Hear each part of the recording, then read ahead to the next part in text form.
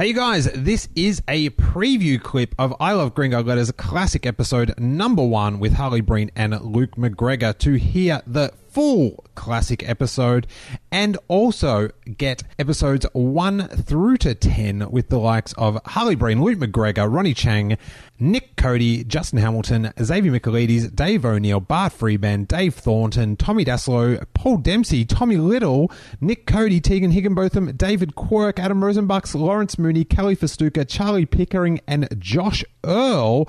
Go to ilovegreenguideletters.com/classic or hit our Bandcamp account, and for $2.50 you get 10 full-length classic episodes and a bonus episode not available anywhere else, recounting stories from the recording of those episodes and answering listener Q&As. It really helps the podcast. It's only $2.50. You can pay more if you want, but $2.50 gets you 10 full-length classic I Love Green Guide Letters episodes and keeps the podcast going. Enjoy the preview. Greetings, everyone. I'm Steele Saunders, and I love Green Guide Letters. This is the I Love Green Guide Letters podcast. Woo! Yeah, Woo! and my fellow lovers of the Green Guide Letters today are comedian, Piece of Wood winner, Spleen Comic of the Year, Mr. Harley Breen. Hello. Yeah! And our cheerleader today, Have it help out. fill-in host of Channel Goat. That would be great. Fill-in host. You're running over my intro. A perky little redhead. Channel 31's Studio 8, Mr. Luke McGregor. Woo! Thank you. It's good to be here. Still, thanks for having me. And sorry, I was late to the podcast to your house. 11 minutes. 10 minutes. The internet doesn't know you're late. My rule is that I won't send a message unless it's over 10 minutes. And it was as I was coming up the stairs that I was typing it. Then I didn't want to send it and then arrive at your house. It'd be weird. Well, you're on the property, so Exactly. it is Saturday, the 12th of November. It is the day after 11/11/11. Oh yeah. Well, it wasn't that big a deal because it wasn't 11/11/11/11. You know. Okay. We all know what millennium we're in. You've really taken the steam off. Yeah, that that would have been better. The 2-0 ruined it for me. I couldn't get in. Can we do a commentary on the podcast? The podcast commentary. Commentary on the commentary. I remember this bit. That's where I had to get up and go to the toilet. That might not work. I like the idea of complaining about complaints. It's taking the whole idea of complaining just to a beautiful new level. Well, I have a theory about annoyance, like when you're in a line at the airport or whatever and it sucks. To make it better, you find someone that hates it more than you and just revel in their misery. Yeah. Absolutely, I do that. But since I've had a child, I have become amazing at writing complaint letters. I haven't written a Green Guide one, but I'll just, at the drop of a hat, anything shits me off. Righto. To do Putting it down on paper. To do with the child? Something that No, happened to do with my angst at the world. Dear son, pick up the pace. You have really been You've out of line ruined my lately. life. You've destroyed my figure. My vagina is just a ghost of its former self. First podcast. Vagina's out in the first 5 minutes. I would have said that one for the 100th hour. That is wishful thinking. So, we are talking, if you don't know, the Green Guide is a green lift out in the Age newspaper on Thursdays. It talks about... Clang. Yes, I do know of a newspaper. That bit will be edited out. And they've got a letters thing, and I am fascinated with You the can letters. edit out the bit where you explain what the podcast is about. Oh, good call, pal. All right, well, I'm explaining more to the people in the room, because what did you think the Green Guide was when you were invited to come review the letters? I thought it was tips on keeping your house environmentally friendly. How old are you, McGregor? 29. How is it in 29 years? Are you a Victorian? No, Tasmanian. And that proud. makes sense. And proud. But how have you not known what the Green Guide is? I've never read it. You're- But it's green. That's okay. When I read it in the online, entertainment it was white. So, but it is actually a green bit of paper with stuff on it. Now I'm with it now. You're in the entertainment industry. Start the podcast. It's awesome. I'm in the entertainment industry. Well, I am one of the main players. You are a big player. I'm going to be firing some of my people who didn't let me know about the Green Guide. Let me tell you, huh? You should get onto him. Give him a call. Steve, if you're listening, Kick you're Cambo no up longer the my arse. third manager. Moving on to number 4. To start things off, what we'll do is we'll read out the letters, a letter at a time, and then we'll review it.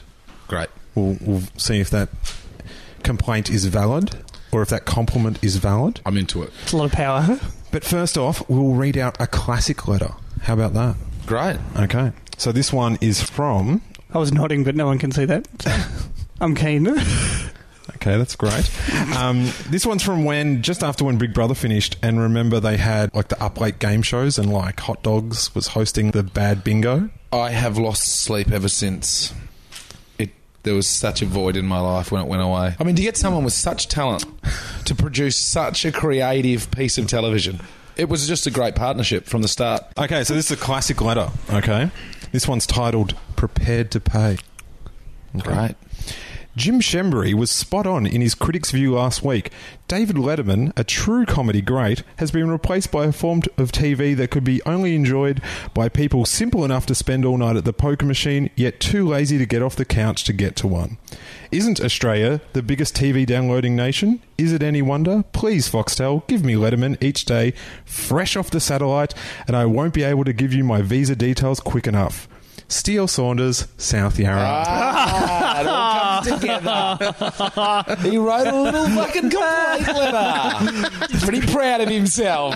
What was replacing Letterman? What did they have instead? Hot dogs. Were you? Oh, sorry. Oh, fuck. Well, that is an McGregor. outrage. Jesus. Were you, on the day that was coming out, were you just so fucking excited running down to the newsagents waiting for your paper? Chomping at the bit. Did they edit your letter? I don't think so. Did you read it at the news agency? I read it to them. To them. Huh? And they replied, and that was the nucleus for the idea of this podcast. See, I'm conflicted now because as you were reading that letter, I was dissecting it. What a fucking douche. Who wrote the letter to the Green Guide? Who writes a letter about that anyway? Go to bed. Fucking put in a DVD. That's why you read the But I want to watch Letterman. Yeah, it's a fair point. Letterman's on normal TV, isn't he? All the time. Oh, McGregor, you're not following the story Holy at all. shit, man. The fucking story is that he was watching normal TV and he couldn't see Letterman anymore because Hot Dog was on doing up late game nights. Oh, wow. I'm sorry. I'm sorry. Well, I'm just as angry as You're you are. late. Yeah, no, that sucks, man. Would you like to co-sign this letter? It's quite cathartic to write a letter about something that's personally irked you at midnight, sitting in your own lounge room. Just go, fuck this shit. I'm going to write to somebody and have them put that out there for the world. Because I guarantee you, that if you think that about that television show, there is thousands out there that think exactly the same thing. And I can't imagine anyone actually loving that. Just going, this is the best. This show is just heaven. If Letterman was more like this guy. Letterman just took some more calls and had a wheel that spun. Yeah. Will that be the last one you write, do you think? Or will you be... I guess it won't be. I think I'm about at the point, I think this is the point of the podcast, that I'm ready to write a letter complaining about the level of letters to the letters section. There's a lot of letters. Let's go into modern events. November 10th, The Green Guide, Thursday, 2011. The first one, very emotional. This one's titled, Book Show Loses the Plot. Nice little pun there. Thanks. Great. It's almost Harold Sun-esque. Ramona Caval's departure from Radio National in the face of programming debacles around the book show is a tragedy. She's not only an engaging presenter and an incisive interviewer, but she's also been an excellent ambassador for Australian culture at countless literary events. There is no one quite like her, and the loss belongs to us all. Colleen Canane Montgomery. I think this is Colleen's 9/11. I don't know who that is. You don't know who 9/11 is? Oh, 9/11? No. The Colleen... Kathleen. I've got no idea who this person is that's left Radio National, but that is... I do. I would listen to it. Is this a tragedy? It is a tragedy. Well, it's... No. Is it A tragedy. No, it's not a tragedy. In the grand scheme of things, 9/11 is a tragedy. Losing the book show from ABC National is just unfortunate, I guess. But what they're doing is they're stripping back the arts programming on ABC National, which is a bit sad. And they're I don't know anything about it, really. I listened and then I went, what? I don't read books. What are they stripping back to concentrate on? That out. I don't want people to think I'm dumb. I read books all the time. He doesn't read books, and I'll be saying that throughout the podcast in uneditable spots. Harley Breen doesn't read books. I've read 3 books today. Oh, what one were of they? them is called The Green Caterpillar. The other one is that one printed on green paper? I'm fairly sure that's like 7 pages and mostly pictures. I don't even know their pages. They're like just big bits of cardboard. It's easy. Now, you saw a green caterpillar. I think her complaint is valid. I don't know that anything's going to come of it. Well, I think there's 3 main types of letters to the Green Guide. There's I'm a moron. Yes. That's a big one. I'm a comedian, Right. where they try to write something witty. And this one falls into I'm a creative writer. Yes. Now, the final sentence here is, there is no one quite like her, and the loss belongs to us all. It's pretty heavy. I just think, Colleen, I think you could close a eulogy and you might be overselling it using that line. Yeah. There is no one quite like her. There probably is. And the loss belongs to us all. Well, there's no one quite like anyone, but there's a lot of people quite like everyone, really. And that line, it really is something I would save for a funeral, not a Green Guide's letter. Like, you'd say that's quite a good eulogy line. She's using all the good material. Yeah, like it's kind of like, because what are they going to say if they lose someone that's really close to them? No, well, she'll be at the funeral. Better than that. I'm so sad. This just reminds me of the time that girl got fired from the book show. Yeah, because she'll get up and deliver that line and just, what was the line? There is no one quite like her, and the loss belongs to us all. So end the eulogy, and the loss belongs to us all, and someone in the audience just, heard it. You put it in the Green Guide. Doubling up. You're not even writing new gear for this shit. Let's go to the next letter. This one's called The Host with the Most. Yes. It's exciting. Must be about Luke McGregor on Studio A. Yeah. Yumi Steins is a refreshing change to Australian television. She is a single, hard-working mother, down to earth, and understands what her role and job is on television. Entertainment without pretensions.